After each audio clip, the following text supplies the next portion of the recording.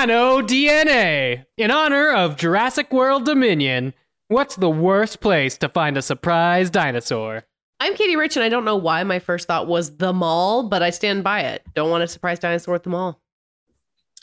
I'm Matt Patches, and I've been watching Prehistoric Planet, that Apple TV nature documentary full of dinosaurs, which has been showing me dinosaurs in all sorts of places. So my answer is my butt. Mm-hmm. I'm David the Seven, and I'm going to go with the ocean. I still don't know for sure that they're not in there right now, so I don't swim in the ocean. Mm-hmm. And David's so scared of dinosaurs, he isn't even here. You scared him off. Gentlemen, you can't fight in here. This is the war room. Fine, I can hear you now, Dimitri. Clear and plain and coming through fine. I'm coming through fine too, eh? Good. Then, as you say, we're both coming through fine. Good. Well, it's good that you're fine and I'm fine. I agree with you. It's great to be fine. It's a podcast. Hello and welcome to Fighting in the War Room. It is episode 395. It's Pandemic 116. It is the week of Wednesday, May 8th. That is the day that in 1912 Paramount Pictures was founded. Hey. Good anniversary. And a month after this... 110 years later, I was on the payola. That's true. They sent you that shoe. I want to be clear that it's a Wednesday, June 8th. You have not stepped through a wormhole. It is June. Oh, no. Oh, yeah. Which is why we've been talking about dinosaurs and Jurassic World, because Jurassic Park movies don't come out in May. Everybody knows that. Yeah, June 8th. I can correct that now. Otherwise, I'll forget about it next week. Cool. All the dinosaurs are Gemini. That's right. Power to the Geminis. Power to me and Matt Patches and our June birthdays. David's not here, as we established, so I'm going to ask Dave. Dave, do we have any reviews? Yeah, we do. We have one that was... Well, we don't have any in our iTunes, our American iTunes, which is sad, because we would like it there. But we did get one international review from Canada, and that the subject of that email, you could email us your international reviews at fitwr.podcast@gmail.com. This one comes from Andrew. It says, Canadian listener here. Oh, sorry. 5 stars, good hangout vibes. Nice. Canadian listener here. Genuinely sorry about the Freedom Convoy. No problem, Andrew. Great show. Came for Ehrlich, stayed for the fun, casual movie chat, and rad song clips. Not really a question to ask, but I saw both Doctor Strange 2 and Top Gun 2 on their opening weekends, and my Doctor Strange crowd was completely silent, and my Top Gun crowd was off the goddamn wall. It just seems weird that the movie that no one reacted to in the slightest has made so much money. Ah, well, I'm going to go watch Tom Cruise reach Mach 10 again. From Andrew, Galaxy of Heroes, Brimstone. I did see someone suggest that it's weird that Doctor Strange is the highest grossing movie of the year because it doesn't seem to have a legacy, which, like, I guess is true, but I don't know. The fact that it's a Marvel movie seems to make that perfect sense. The movie doesn't have a legacy? Is that what you said? Legacy is the wrong word. That, like, it already feels like it didn't happen.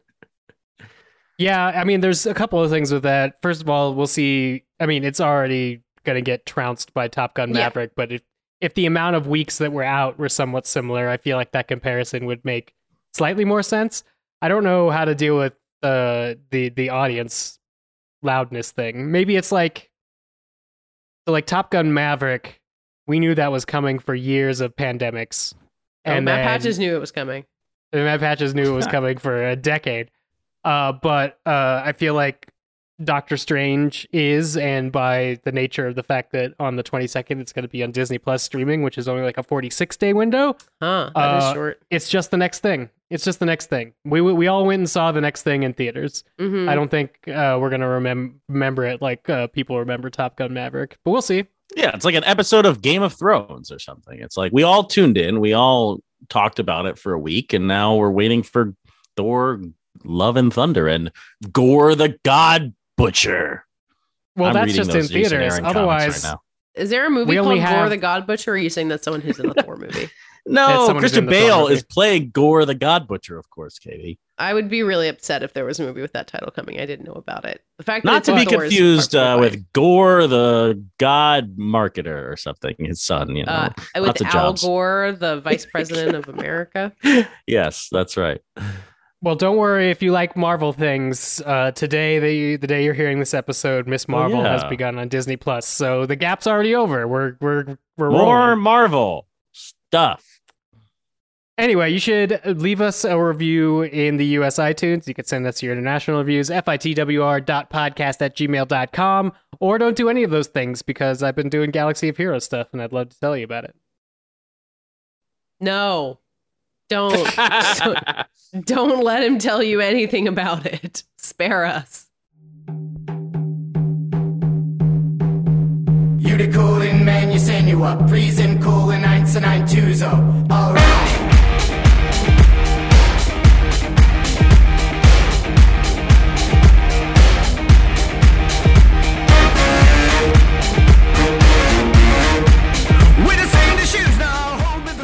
Guys, I hear there's some expensive television out there right now, which is actually funny. We said we want to talk about cinematic television, and we already talked about Stranger Things, which cost, like $30 million an episode, is what we said last week.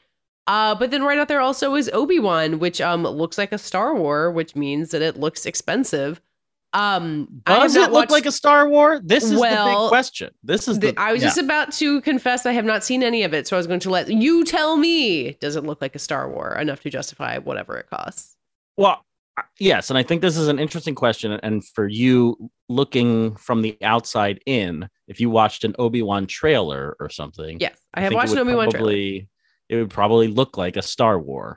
But what has I've been rattled by the Obi-Wan Kenobi television show because it has clarified to me what is movie and what is television. And before the podcast, I was telling both of you, I feel like this is a conversation that the pop culture community has been having since Breaking Bad and Mad Men and Game of Thrones and all these shows were erupting. It's like, wow, the difference between movies and television is like that line is gone. You can make anything now. Anything could be television, and it will look like a movie. And Obi-Wan has been the most clarifying moment for me to be like, that's wrong. Like that is just incorrect logic because Obi-Wan Kenobi, we have now seen Ewan McGregor as Obi-Wan in actual movies. We've seen George Lucas's prequel trilogy, and we have seen him in the Disney Plus version of this performance, trying to emulate a Star Wars movie, but in episodic form. And I will tell you, there is a staggering difference between what you can accomplish on a TV timeline. And I think it's a timeline question rather than like the power of ILM to create movie level effects. I think that is where the line has been broken. You can do anything now that they've invented that stagecraft, super like high res screen that they could put behind anyone and make them look like they're on Tatooine. Like the effects are not the problem here. What's interesting about Obi-Wan Kenobi is that in bringing back Ewan McGregor and taking a script that was definitely a movie script. You know, this has gone through development for years and years and years. And I believe actually, Dave, you might know this better than me, who was like behind the script here. I'm trying to look up the names of the people who were working on like the original script? Yeah, the original script. People get credited for the first episode. I'm looking. Okay, it's Hossein Amini and Stuart Beattie are actually credited for the teleplay of part one, along with the showrunner, Joby Harold. And that's because Obi-Wan was developed as a movie script to be made as a movie. Remember those? They were 2 hours long and they told a succinct story in a certain amount of time with a particular arc. Now Obi-Wan Kenobi lasts here many episodes. Yeah, I'm fucking Logan here. I'm just like over life and I'm ripping throats. But this old movie script has been transformed into an episodic series. And what's staggering is it's being made like television. They hired this woman, Deborah Chow, who has made many good television. She's shot many good episodes of television. As I have mentioned on the podcast a few weeks ago, I've been plowing through Better Call Saul.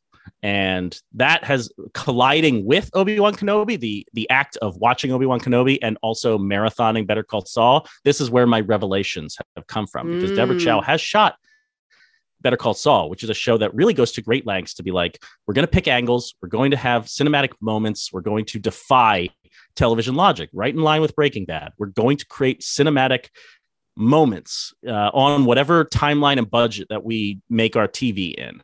Whereas how are most you finding television logic here? What does television logic mean? So, and then Deborah Chow, to make Obi-Wan Kenobi, is shooting this movie like it's an NCIS episode.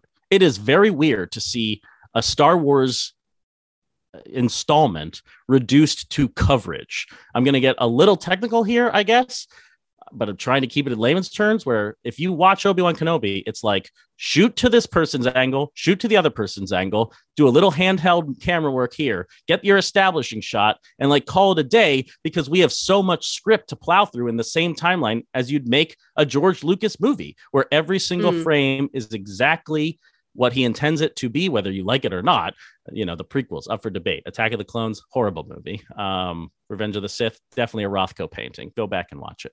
But wow, you're just really just throwing out Star Wars hot takes and running away from them. My God. Well, this is in the annals of Star Wars history, that Revenge of the Sith is all Rothko.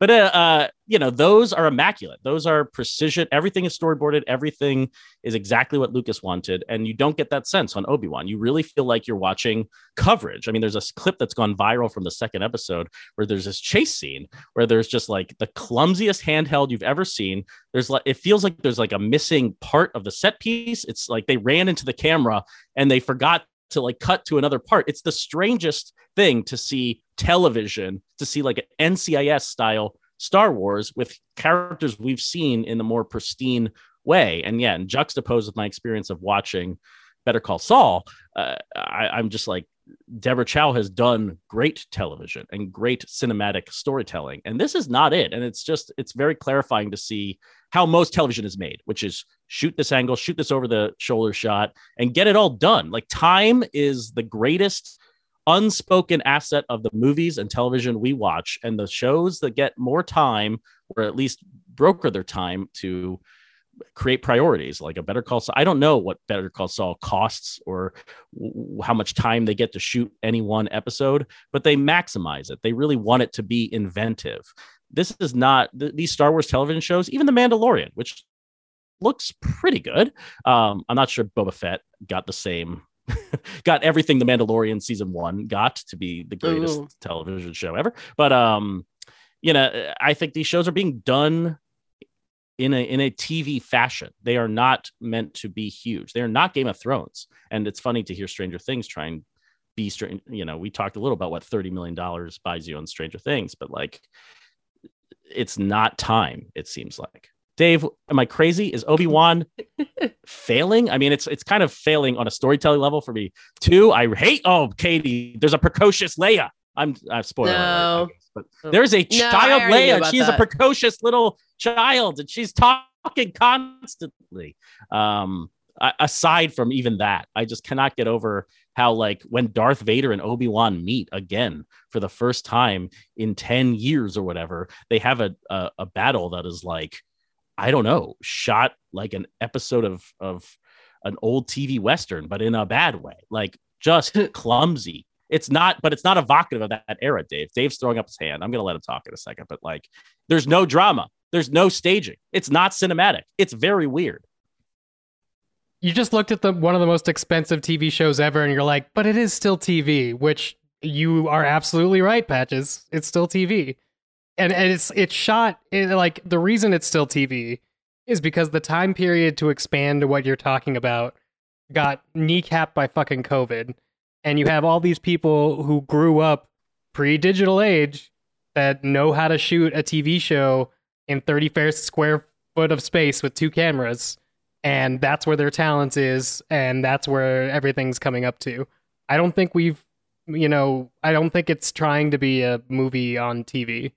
I think if it was, we would have, circle wipes and spaceship establishing shots and things that are missing, that were the language of cinematic Star Wars, but are not in this series very specifically.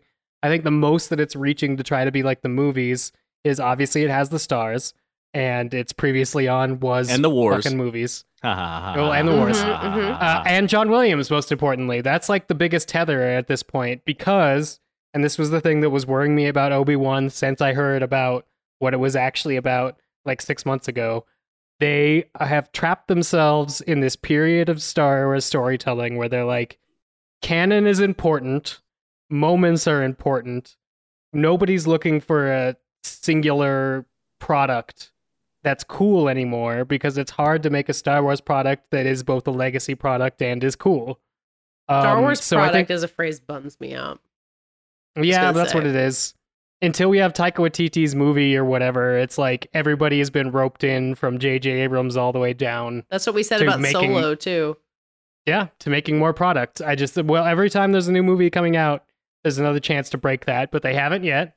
And the TV shows seem to be pulling from the same stable of people. Deborah Chow directed episodes of The Mandalorian and is part of the Favreau-Filoni brain trust that is pushing the television shows in the same direction. But part of what happens when you do that is you have people committing to the stagecraft, the volume, the visual effects of what Star Wars is now. And what that means is Obi-Wan's going to run off screen right to the end of the volume. They're going to switch the camera angle, and then he runs screen left, coming on screen, from the exact same place, and all that's shifted physically is pixels in the background. And that's going to look a certain way. And I think the Obi-Wan's boringly shot because of that. I don't think it's time constrained necessarily. But I think not it's good. Boring. I mean, whatever the case is, I mean, my time theory is simply a theory. I don't know what the schedule was. I just know that, I think of every movie that Francis Ford Coppola has made. Why is Apocalypse Now great? Why is The Godfather great? It's because of time. It's because you're allowed to set up every shot and light every shot, and it's allowed to be cinematic. Why are David Fincher movies immaculate and amazing? Because he goes above and beyond. And why does Mindhunter actually come closest to like, oh wow, this is cinema as television? It's because he was given that same latitude by Netflix to just be completely indulgent in the schedule and how much he's allowed to shoot. That's what my only touchstone here. Isn't Mindhunter them just saying, could you make a series that looks like House of Cards again? And he's like, okay, what about this serial killer thing? I mean, that's like, I get what the assignment is fair, but it worked. Everything's cut down by TV. If they were like, we want this to look like George Lucas shot it, they could. And you're right that this project, from my understanding, and don't put me on fucking Reddit or anything, there were 3 things that were included in the original, 4 things that were included in the original Disney Lucasfilm purchase. 1 is they were going to do a new trilogy. 2 is they were going to do some movie that had something to do with Yoda. That did not pan out. 3 was a young Obi-Wan movie, and 4 was a Boba Fett movie. And really what they did is they took all those things and shunted them into Disney Plus, because we got the young Yoda, we got the Obi-Wan Kenobi, and we got the Boba Fett series. So we're still running off the gas of the deal that is like almost 10 years old. But this is not that is a second issue, like continuing to mine the Skywalker saga is plaguing the Obi-Wan Kenobi show. I in a way, I do think there's like a slim, fun version. I want to see the Obi-Wan Kenobi movie that this has been bloated out from on some level. Like, I love Ewan McGregor in this role, and this has a lot of potential for him to go sleuthing. I don't know why this show is such a mess. It seems like it was, based on production stories, kind of rewritten on the fly, and they had a lot of problems, and that's unfortunate. But Go. Did you ever see the test footage for Star Wars Underworld, the series that Lucas wanted to make in the 90s? And that sounds cool. A lot of the original ideas that would have been on television, and I've also manifested in the animated series. Like, there's good ways to do Star Wars on television, no doubt. The animation, Clone Wars, Rebels, like there's proof. That's proof concept of doing Star Wars as television. It's a good saga to put on TV. I think there's 2 issues here. 1, that this script is a bit of a mess, but 2, when we have seen Star Wars live action as movies, and I'll extend this to Marvel, like the Marvel TV stuff has mostly flamed out for me every time. I've really not enjoyed any of the Marvel shows beginning to end.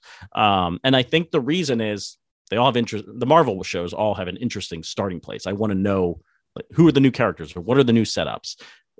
But at the end of the day, they feel like suffocated television because they are trying to reach for movie level ambition, but cannot actually execute that on TV. And I know what a Marvel movie looks like. And I know what a Star Wars movie looks like when given the time to just focus on 2 hours and make something that kicks ass. Like these movies or these television shows that are trying to emulate movies and using characters and stories that have existed as movies, they will always come short. And that's why I think actual cinematic television, like a Better Call Saul, it has a two-pronged win, which is it's being shot in an innovative way. It can create its own style from beginning to end on TV within the confines of television. And then also it's divorced from, we'll never see it as a movie. We will never know what like spending only 2 hours to tell the Better Call Saul movie would look like. And that's made a Breaking Bad movie benefit. Like, yeah, they did that kind of stunk because it looks like television. Don't let them erase that from your memory. They made that movie. Who could forget El Camino, a Breaking Bad story? Everyone, not I. I get what you're saying, but like I'm not mad at it in any sort of way because like go watch a show from 1999. Now go watch a show from 1989. Now go watch a show from 2008. They all look horrible compared to what we do on TV now. That's the arc of TV. Is it to movies yet? No, but will it ever get to movies? Hard to debate, especially if you're doing stuff like putting $30 million into an episode of television that is 2.5 hours long and it still feels like an episode of television. I think the things that we hook onto as inherently cinematic are things that are based around a storytelling format of an hour and 20 minutes. Because you have to hit hard with character, you have to hit hard with visuals, you have to hit hard with climax, because you have to be in and out. The problem with doing television and trying to emulate that is there's always something where it's like, this is a 6-hour movie, so don't judge it till it's over, or blah, blah, blah. Or there's no reaction between the production and a fan base, which is what makes TV series better, which is what allowed The Mandalorian to grow its story in season 2. You know why The Mandalorian has succeeded more? I'm just thinking about this in terms of Lost, a show that you have studied to great lengths on a different podcast. Go listen to it. It's that like there's no TV DNA in Obi-Wan. They can't do a bottle episode. They can't make television. They can't tell television stories. They can only tell episodes, chapters of this big, long story. They can't, and this is what Better Call Saul does. It's what Lost does. It's what Game of Thrones does, which is like, in this episode, we're going to start on something tiny, and we're going to play with the format, or we're going to play with how we visually tell this story. Like, you can innovate within television to upend expectations. None of these Marvel and Star Wars shows have been able to do that, which I find fascinating. And or similarly, like Cowboy Bebop even felt indebted to the anime in such a way that, like, even as it's the whole MO is to be creative about sound and about visuals and totally off the wall. And like, and it can't become its own thing. It can't find tiny ways to be television. Yeah, and I'm losing my mind. Obi-Wan is the end of this for me. I'm just like fizzled out. I don't know. I'm succumbing to the dark end side. Of television. This is the end of television, is what I'm saying. I'm enjoying Obi-Wan. We're halfway through. Yeah, maybe the end will be great. The back half. I can't tell you enough how much I love Ewan McGregor, and I love Star Wars, and I love him as Obi-Wan. It just sucks. I'm so fascinated. Is him being an old Obi-Wan, older Obi-Wan, a benefit to the show? No, because he's not doing force powers. Oh, okay. Yet. Lame. He's in sad The Last Jedi Luke mode, and you could imagine how that's gone over with the fandom so far, Katie. So there are a lot of patches out there. Famously reasonable Star Wars fandom when it comes to hold on a second. There's more patches who are hating this series than there are me's who are into this series. Let's not equate me with the toxic Star Wars fandom. Right.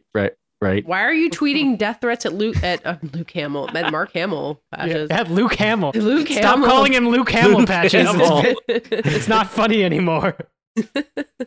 Yeah, Obi-Wan, check it out. You could get or don't. You could get in this argument yourself because you probably have Disney Plus. We've been pandering to you this entire thing, talking about Disney Plus things.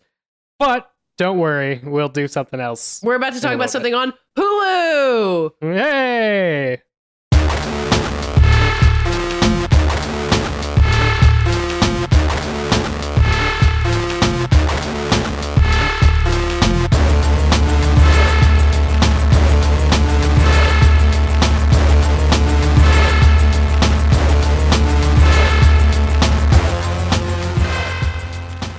All right, on tonight's mini segment, Katie has asked me yet again if I have any dumb questions. You always have dumb questions. It's a reoccurring segment. You can't get enough dumb questions. You're still on parental leave and your mind is free to roam. We've got a whole listener review being like, enough of this, please stop. And yet we persist. We persist and with the dumb questions. I did have a thought. And this might turn into more of a rant, but I talked a lot during Obi-Wan, so I'm going to try and pass the baton here as quickly as possible. And this might sound provocative, and I need to make my case here. I got a letter in the mail, and my energy company, or another energy company, you guys probably had this too. We had it back in Brooklyn, and now I'm in Jersey, and I have this option too. I could get like clean energy. Do you guys get offered this? Like, hey, if you sign up for this thing, you can pay more to get clean energy. Mm-hmm. Do you guys get this offer at all? Is this a thing? No, I don't know if I've gotten it here. I remember it from New York, though. Okay, yeah. We could always sign up at if you were out in the park, you could randomly sign up for green energy or some shit. Yeah. And your apartment would magically become imbued with green energy that was good for the environment. Okay, So I have this option in New Jersey too. Now, as I mentioned, it costs more. For this magic clean energy, you have to pay more in your bill. And they explain it like that's just the price of being good for the earth. And your energy company is a pollutant, I guess, on some level. Now, you don't want polluting. Yeah, of course, your energy company is a pollutant. Sure. Yeah, okay. Burn coal to make your electricity. And price gougers, too. Yes, sure. We all know we have created a bad system for ourselves here in America and probably all over the world. Now, here's my question to you. I am a lifelong recycler. I believe in reuse, renew, recycle, whatever those three R's were. Recycle, reduce, renew. I feel a great existential dread when it comes to climate change. I have donated to things and to organizations that are trying to push climate legislation. I want to see us live in a better world. I have not figured out how to get like solar panels installed in my house. I just have not been able to take that step yet with home ownership. I do not own an electric car. It just has not been feasible because I need to drive greater lengths than an electric car would allow me to do. Maybe if I get a second car, I would probably get an electric car. But as far as being a good citizen of the earth, trying to save the earth, I feel like I do everything that I can. Now, when offered clean energy for more money, I'm put in a very precarious position, I think. I don't have all the money in the world. I am not a rich man. I'm an entertainment journalist, for Christ's sake. And oddly enough, the Paramount payola does not pay for clean energy. No. It's all in cake. Fuck. So my question is more of a commitment to clean energy payola. Let me clear about that. How much energy did this cake take to make this shoe cake? What am I to do? Like, I feel kind of an anger here that people are coming to me. So I'm kind of in a weird position because I feel like I'm being asked to do something. And I was getting frustrated in like a parallel track here earlier this month after all these shootings and feeling horrible and seeing politicians go on Twitter and be like, we have to do something. We have to do something. No, guys, you have to do something. I elected you guys. I can't do shit. I am a one man. I have no power and I cannot do anything. And when people are coming to me and be like, pay more to get clean energy in your house, my reaction is like, I want this. But I am not going to pay more for clean energy, I don't think, because what can I do? What can my flipping the switch on my home possibly do? You know what they should do? They should actually force my energy company to stop polluting. Well, am I crazy? Am I losing my damn mind? How? Okay, wait. No. Walk me through this. So you have a giant energy company that provides energy to your home. How do you get them to stop polluting? Logically, how do we get I mean, all I could do is go like, I should be spending my time and money going on a rampage against politicians in New Jersey and the energy company. I should become a one-man army and not wasting my time actually doing these like fake energy resaving exercises. Or like when people keep saying, stop eating meat because that would save energy or something like that. It absolutely would.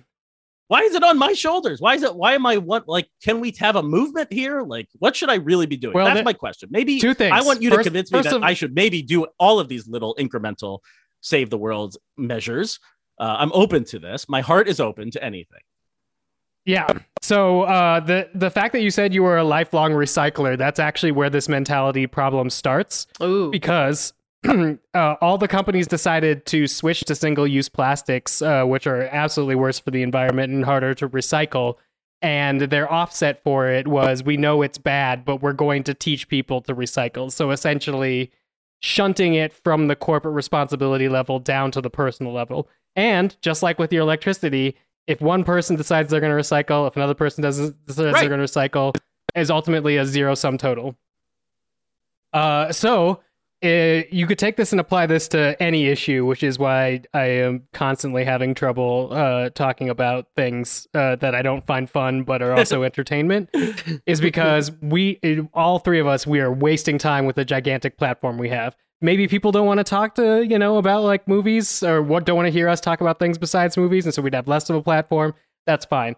But yeah, if you wanted to do something like single-handedly get your, your energy company to go green, you would have to dedicate the rest of your life to that and all those resources, including the extra money that you don't want to pay to get cleaner energy. Or let's say you just wanted to get off the grid immediately, not make it your problem. Holy shit!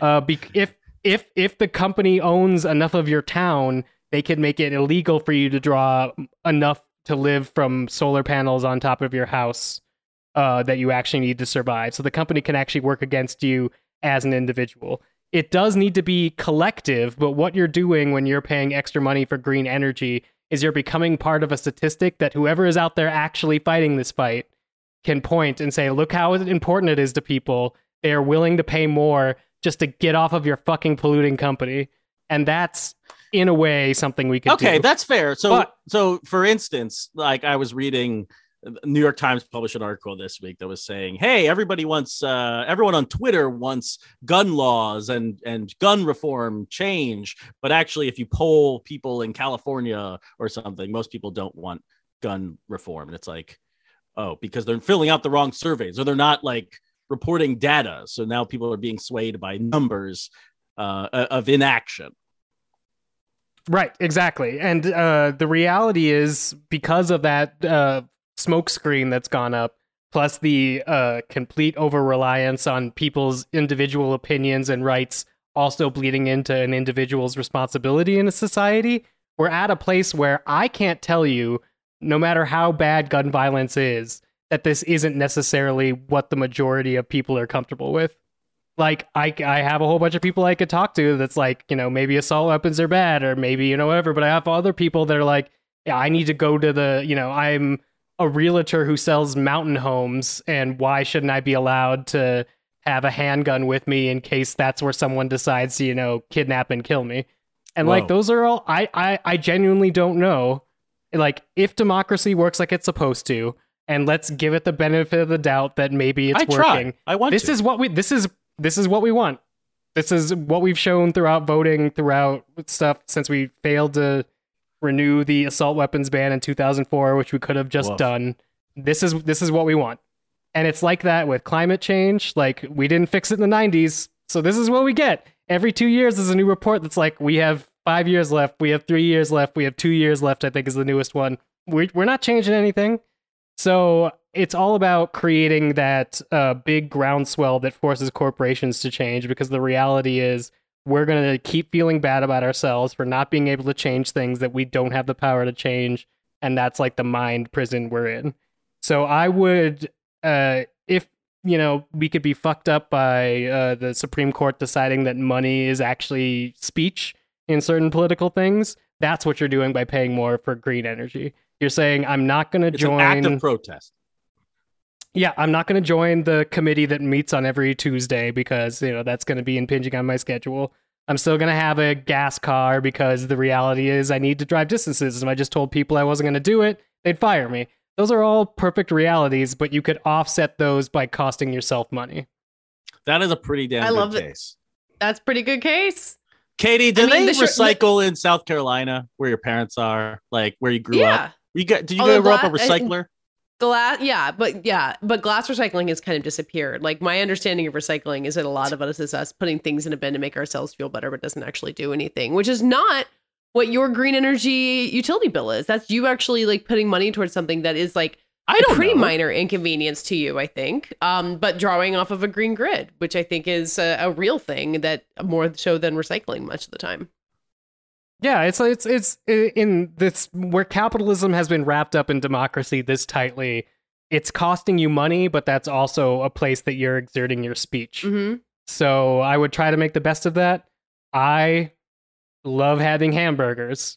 I am trying not to eat beef when I'm in my house anymore. Like I'm going to try to go out for that or whatnot because whoever told you was absolutely right. If we all stopped eating beef. I know. If we all stopped eating beef and we all clamped down on that thing, that's something that like an individual person could do. But we need to do it in mass. That's the thing. We need to do it in mass, right? Like unless the culture completely shifts, then one person doing it is not. But also, like you doing it might make your neighbor do it, might make someone else do it. Like you are now things, describing like, small attitude shifts. Yes. Do add up over time. They do in elementary school when we try and pep people up, yes. But in reality, I think the idea of eating less meat being better for the environment, like that has slowly like dawned on more and more people. Like I also still eat beef, but like I do consciously try to eat less of it. And I think that's something that's happened with more and more people saying, I am not eating meat for the environment. Like I think the way that we think about things in a broader sense can change slowly over time, and it can start with smaller action. I need to get one of those Chick-fil-A billboards that has a cow holding a sign that says "Eat more chicken" on it, and put it in my front lawn. Oh yeah, then you're in the Chick-fil-A racket. Well, it doesn't necessarily have to point to Chick-fil-A. It could just be a pro-chicken message. Pro-chicken message. There's this thing that was also instilled in us, also around recycling, but I think it's just instilled in a lot of Americans in the early '90s, or basically the post-Cold War sort of thing. Like that's where a lot of this sort of we were the best then, and our freedoms that we had then need to be established was sort of reestablished for our generation. Because, like, I remember thinking, like, you know, hippies were dumb and you laughed at them, and feminists hated men, and, you know, people who didn't eat meat were, like, pussies. All of that stuff, we've known for decades how to be healthy people. And there's this toxic American personality that is, like, isolate those people, try to be better, and tell them they're idiots. They're, you know, white liberal San Franciscans who don't know what the fuck they're talking about. They're vegans who are just mad at somebody because they had, like, an undercooked something. Like, no, fuck it. Those people usually know what they're talking about, and we are meant to reject it because it's so outside. But that's the mind cage I was talking about. Anyway, I'm sorry. We're a movie podcast. We were. We were. Reuse, recycle. So are you going to sign up for the green energy patches? I'm going to pull that out of my trash can right now and go sign up, probably. I'm proud. I'm proud of you. Well, yeah. I mean, or put it into something better, you know? But eco-terrorism. Yeah. I would love it. I would love it, Patches. What was that? I think it's not a great time. That Kelly Reichardt movie? What was that Kelly Reichardt movie that no one saw? Night Moves. I feel like people don't talk about Night Moves. Let's veer it back to movies and recommend Night Moves, which is actually Jesse Eisenberg doing a fun little eco-terrorism movie. That movie's good. Yeah. Griffin Newman's in that movie. You could have thrown a shoe cake at the Mona Lisa, and I would have had infinite respect for you. Obviously, I'm for that. We were already talking about protests just last week. I forgot about that. This is a heated mini podcast. protest segment.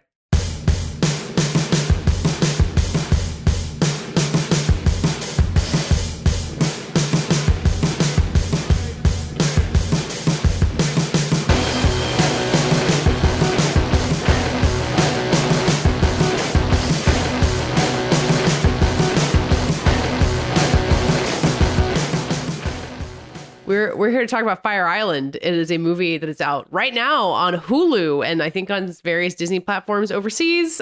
We can always have our overseas listeners tell us what Disney Star is. Yeah, Disney Star. Disney Star Plus? I've never really wrapped my head around this. It is also a Searchlight release. It is directed by Andrew Ahn, who has made some indie films that I have not seen yet. This is the first of his movies that I've seen. Never saw Spy Night and Driveways, which people like. And written by Joel Kim Booster, who I follow on Twitter. Many people follow on Twitter, and is also the star of this movie. I had been told that it was, inspired by Pride and Prejudice. I was not really prepared by how closely it maps the plot of Pride and Prejudice. Like, it is about 5 friends who are kind of call themselves a chosen family, and they go to Fire Island for the summer, which maybe people don't know. It is like the historically gay summer vacation spot for men in New York City and nearby. And so they go, and the guy played by Joel Kim Booster is kind of skeptical about romance and is wanting to get his friend played by Bowen Yang. Basically just get him laid, not even find him a boyfriend. And then he meets this guy named Will, I think is his name. Yes. And he's kind of a jerk at first, but it might be hiding some deeper feelings. And meanwhile, his friend Howie, played by Bowen Yang, meets this very nice guy. And for kind of various reasons, they can't be together until suddenly they can. But then there's also a lot of like really thoughtful discussions about issues in the gay community, which I'm going to try not to sound like an expert on because I'm clearly not. But my like from people who know this world far better than I do, I think ring very true in a lot of ways about like body image and racism and like feeling like you belong in a certain place. And I think that balance of really frothy rom-com plot and then some of that broader stuff that is not to me, at least, I don't think is like toned down or in a way to be like, no, straight people, it's okay to watch this. Like, it felt like a movie made for people that is like open to people like me who do not know this world, but it's not going to hold our hands in any way, which I really enjoyed. And I enjoyed this movie overall, partly because of it. The straights are here to review Fire Island. Yes, here we go. Everyone has been dying for finally the straights way in. You can listen to me talk about Little Gold Men with 3 gay men if you want. Pride and Prejudice adaptations are for everybody, really, aren't they? Well, actually, can we start with Pride and Prejudice? I want to hear, Katie. Do you have do you hold Pride and Prejudice up in high regard? Have you read the book? Do you revere other adaptations? I've read the book. I love the Joe Wright movie. Like, I know I had to go back to the Wikipedia to be like, wait, who's the third sister? Like, oh, she's a serious one who just reads books all the time. Okay, yeah, that makes sense for that one character in Fire Island who just reads books all the time. So no, I'm no Pride and Prejudice expert, but I certainly know a Mr. Darcy character in a movie when I see one. Why do you think that text holds up like so much? Why can it be iterated on so many times? I guess that's what I'm most curious. I have not read the book and I'm not super familiar. I have actually not seen the Joe Wright movie, and I've not seen the Colin Firth. Everybody I went to high school with fucking crushed hard on Colin Firth in that TV adaptation. I still have not seen that somehow.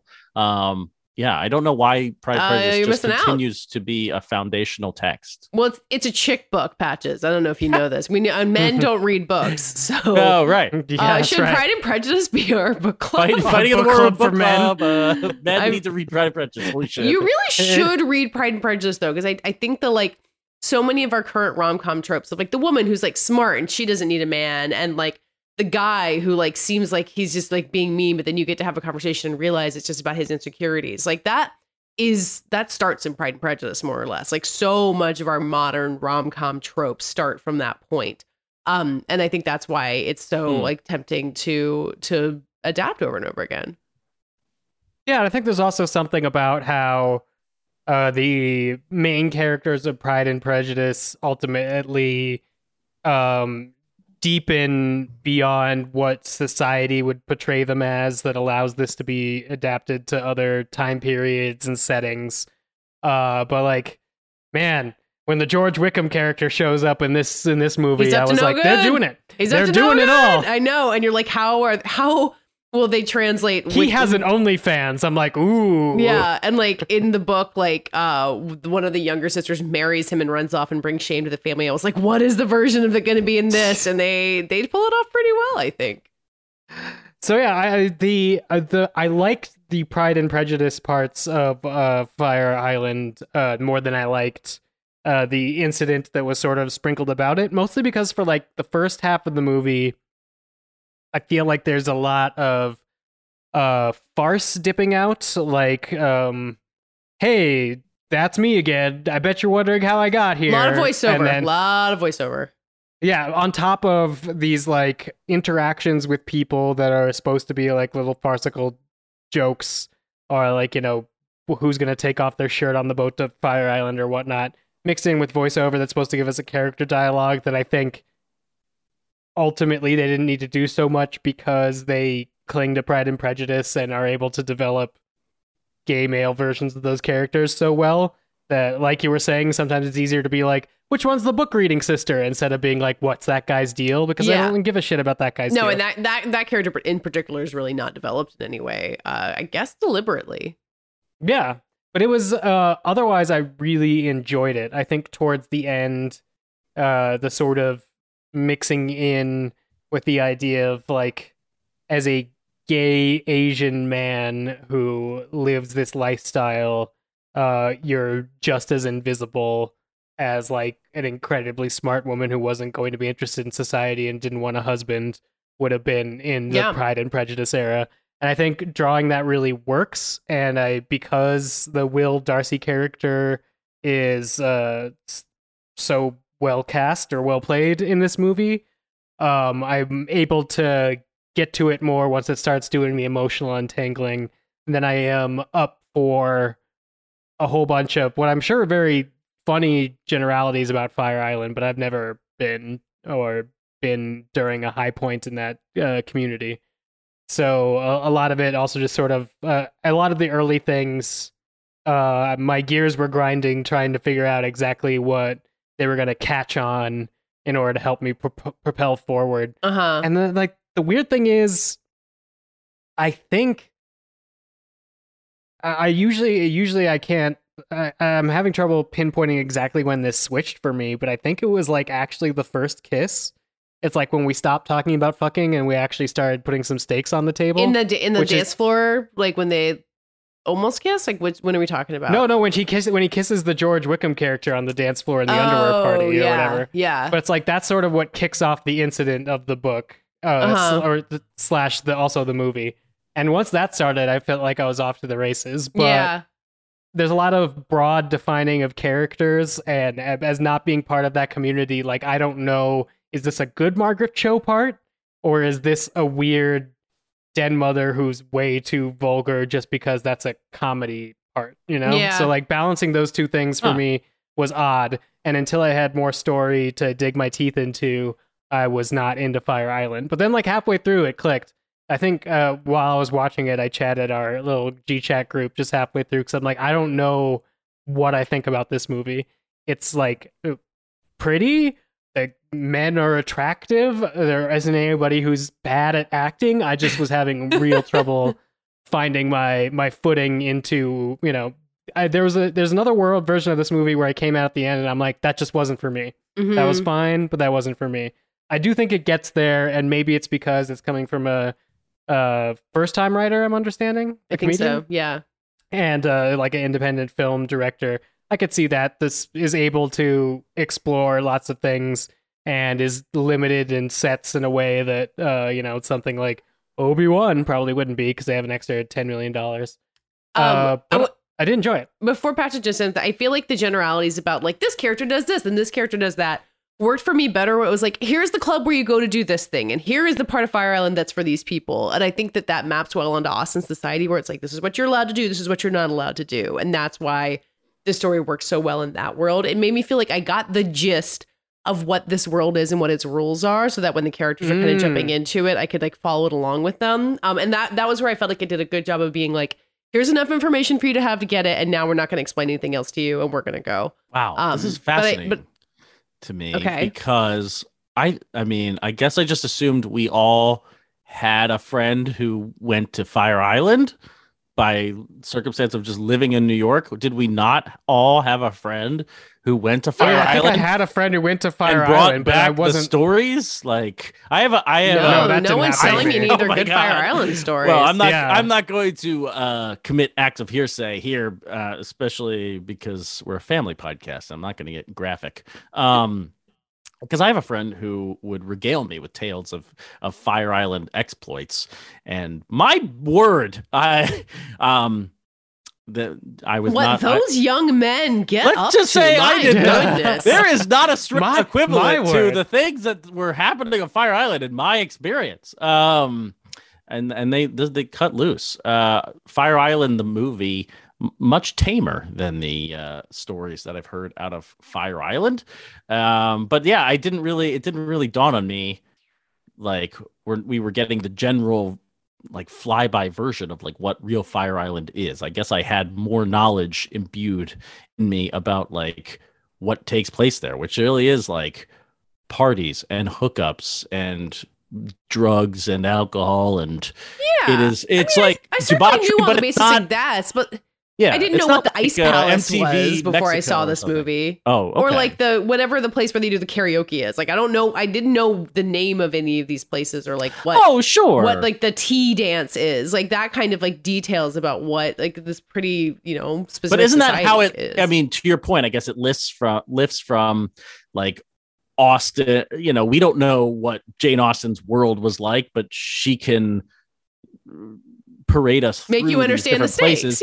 Yeah, exactly. I don't need to know where they are. I need to know how it feels to the people who are there. And I think the most surprising thing about the Fire Island movie is that it's a real movie, and that sounds.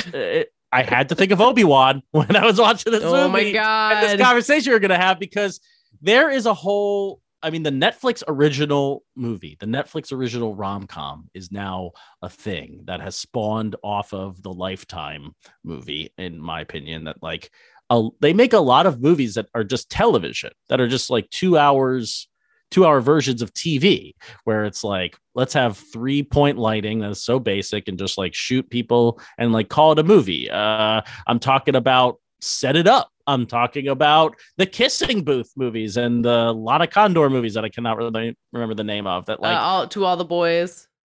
Like these movies feel like TV episodes. They and they're supposed to. They're cheap. And I guess I thought that when Searchlight was going to start making movies, or when it's a Hulu original, even if it's coming from Searchlight, that it would kind of feel like a streaming movie. And this does not feel like a streaming movie. It feels like a real movie that Andrew Ahn went out and made. It like, it has texture, it has visuals. It's a real movie. And what a pleasure it was to see Joel Kim Booster, who I actually was not super familiar with. I know he's a comedian. He has a stand-up special coming to Netflix soon, I saw in my screener library. And Bowen Yang of SNL, I know him from that, and Vulture and his podcast and Culturalistas, and I don't know him too well as like an actor, but mostly a sketch. And I thought the two of them were like fantastic in being grounded really human people who are just being friends and who are being romantics, and who can make this, to your point, Dave, like, there is that kind of hacky voiceover. Hey, I'm going to lead you through this story. And it's a rom-com trope, but like when they dial that back, or when they shift into, we're just in the movie now dialogue, like I thought the friendship stuff was real, and Bowen Yang really surprised me. I thought it was all like genuine romance, and I haven't seen a movie like that in a long while. And it really has nothing to do with like, ooh, now gay people get their movie or something. Like, I feel like there's always a narrative when a movie like this is made, where it's like, hey, we're going to do something hacky and tropey, but now it's with the gays. And it's like, no, actually, this is just a deeply felt, funny movie that's made like a movie, and it was a pleasure to watch. Like I really enjoyed it start to finish, and as you guys have mentioned, I have spent a great deal of time on Long Island as well, and it has Long Island vibes, man. I love that East Coast Atlantic beach, and I did spend a lot of time thinking, like, when did they shoot this? Was this like early spring so that they could get the beach without any actual Fire Island tourists, or like I believe it was in September. Yeah, my coworker Chris Murphy went to the set when they were shooting, like right before the season of SNL started, I guess. I was about to say, so it's like it might be a little cold when they're in the pool. Yeah, shrinkage. Exactly. I like that you're praising this for being cinematic, and it definitely is, because it was sold as a Quibi series, which is nuts. And there's a really funny joke. There's a funny Quibi joke, a nod to Fire Island's origins. As a Quibi series. Yeah, it's pretty sweet. I maybe my discomfort with the beginning of the movie wasn't discomfort, and it was floundering because I am straight and I just needed to be plopped into the deep end of the pool before I was like into it. You know, I don't think that you need, like, I think the voiceover is a problem with it. Like there are various points where I think the script just needed like a little bit more finesse. Like there are jokes that could be funnier. There are beats that like land in a weird way. And I think if you're kind of going into this being like, okay, what is going to be in this for me? You can get to that part of it, be like, this just feels awkward. Is it any worse than like Bridget Jones? Rom-com. No, I didn't like say that. Another Pride and Prejudice. That, like, but like there are parts of this movie that are really, really funny, and then you're like, oh, well, this is what it can do. So like, why did that part just not land the way that it should? I think the voiceover is a problem with that. But I think it smooths itself out over time, like Dave was saying. Yeah, it's really enjoyable. And, I'm super glad that Walt Disney Pictures is able to distribute things like this in this day and age. They have a platform. Disney, which spends the rest of its time getting just like slammed for like not having enough gay characters and then getting banned from Saudi Arabia for having any gay characters, is also making Fire Island. It is also here's Fire Island. It's on your streaming service. To be fair, this does not open with the Walt Disney Pictures logo or something. No, they have a division that can make a movie where a guy is like sucking dick on screen. There's a lot of sex in this movie. Well, there's a lot of sex on Fire Island, by all reports. Yes. That's what I thought was. No, they couldn't have made it without a bunch of sex. I will say, like, this is not a fluffy Fire Island rom-com. This is like what I would expect Fire Island to depict, which is like there's sex parties and they're hooking up all the time. It's like it's a pretty frank depiction of my understanding of what going to Fire Island is all about. And I was surprised and relieved by that, because I think these guys know too. Like I feel like there's probably an autobiographical touch to this movie in some regard. So. But I like that the movie is realistic. It's a rom-com that doesn't have to be stupid and silly and over the top. Yeah. And dumb. Yeah. It's about real people and wanting to be romantic. And what a relief that is. I really want you to read Pride and Prejudice. My God. I gotta read it, Pride and Prejudice. I know. I got homework. Or maybe all the adaptations are better before you read it. Maybe you should go back and watch. Get some Firth in your life. How much dick do they suck in Pride and Prejudice? It's all off screen, unfortunately. Oh, that's really disappointing. Yeah. Really, if we get another movie like Fire Island, I think this is the type of movie, unlike like say Judd Apatow comedies, where like I should have seen a penis at some point, comedic or not. I feel like this movie it's weird I didn't see a penis. Yeah, there aren't any penises, are there? No, it's very odd. It is weird because like there's they're at the underwear party, like he walks into that room where you just see people having sex in like every possible position basically, and like I was like there must have been a penis in there somewhere, but I guess not. I don't think it's a penis. It's just, there is a scene where Joel Kim Booster walks in a room and they're having anal sex. That's what I was just saying. Very direct. Well, no. It's not in the sex party scene. He goes into a bedroom a well-lit bedroom where they're having anal sex. And I was like, oh, okay, great. But yeah, you don't see a dong in there or anything. I mean, I don't know what you need. Why is it? It was the first thing I saw in the comedy, but I didn't see any in Fire Island. Maybe it's because penises on screen are. Well, okay. Here's my theory. Like penises on screen, usually when they're shown up in movies, it's for comic effect. Like they usually are used as a punchline, and I feel like Fire Island is not invested in that version of looking at men. So why make a joke about it? I mean, it doesn't really make a joke out of anyone. I can't think of a joke based on anyone's body in the movie in general, like what good looking or bad looking. No, I mean characters make jokes at the expense of other people's bodies. Yeah, and they talk about body insecurity in it, which I think is interesting. While I still eventually being like, well, everyone's really hot, so I know. I thought that was an interesting comment right away. Like within the first 5 minutes, they're like, "Hey, Joel Kim Booster, you are fucking ripped, bro." Yeah, and he pulls his shirt off, bro. And they're like, "You don't have to do this." They also make a Kumail ripped joke, which I thought was funny. But yeah, there's a lot of talk about men being hot, but there is the question of, are people living up, like what standards are people living up to here? It doesn't matter, everyone's hot, fuck each other. Okay, great. Yeah, the question that I asked when we talked about Little Gold Men with my colleagues who have been to Fire Island, I was like, is it fun to be there or is it really stressful? And like the answer I got was both, basically. Yeah, I mean, it's any like party scenario. Yeah, just like spending a full week of everyone in bathing suits where you're just like encouraged to look at how everyone else's body looks compared to yourself. It sounds real Didn't tough. You have like post prom or beach or like senior week after graduation? You didn't go to the beach with like the crew? It was horrible. Do I want to go relive that time of looking at myself in a bathing suit and looking at other people? I do not. No. Especially in my 30s. So I kept my shirt on. I didn't go to the beach. That's where the dinosaurs are. What the fuck is wrong with you? Watch out for the water. Go stream Fire Island on Hulu. Don't watch it. Watch it with all the adults in your life, but not your parents.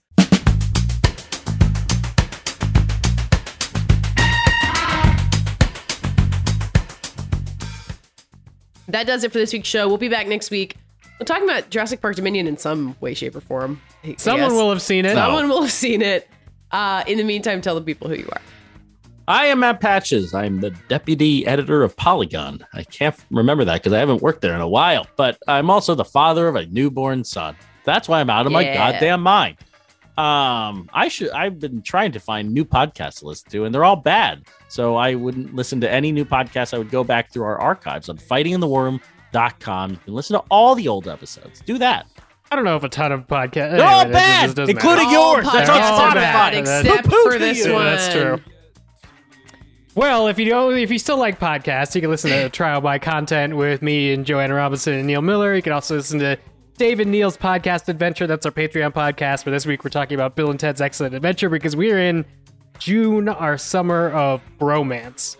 You could follow me on Twitter at DA7E. You could email us at fitwr.podcast@gmail.com. And since David Ehrlich isn't here, I'll let you know you can follow him on Twitter at David Ehrlich. He's the chief film critic at IndieWire and, has other thoughts about things.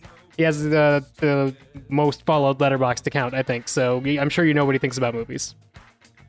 I'm Katie Rich. You can find me at Vanity Fair and on the Little Gold Men podcast, where, as mentioned, we also talked about Fire Island in some detail. And we're still doing our Pride Month flashbacks, which have been really fun. And we're talking about BPM this week.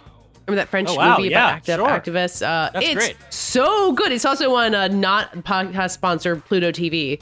You can watch it on Pluto TV. We love Pluto TV. It's at the psychotic ad breaks on Pluto TV in a harrowing French AIDS drama really do add so much to it. You can find me on Twitter at Katie Rich, KATEYRACH, and we're all on Twitter at FITWR, where I would love, honestly, your Pluto TV recommendations. Or you could answer this week's lightning round question, which was... In honor of Jurassic World Dominion, where's the worst place to find a surprise dinosaur? Thanks for listening, and we'll be back talking to you next week. Keep them to yourself. About you slipping away. I feel you slipping away.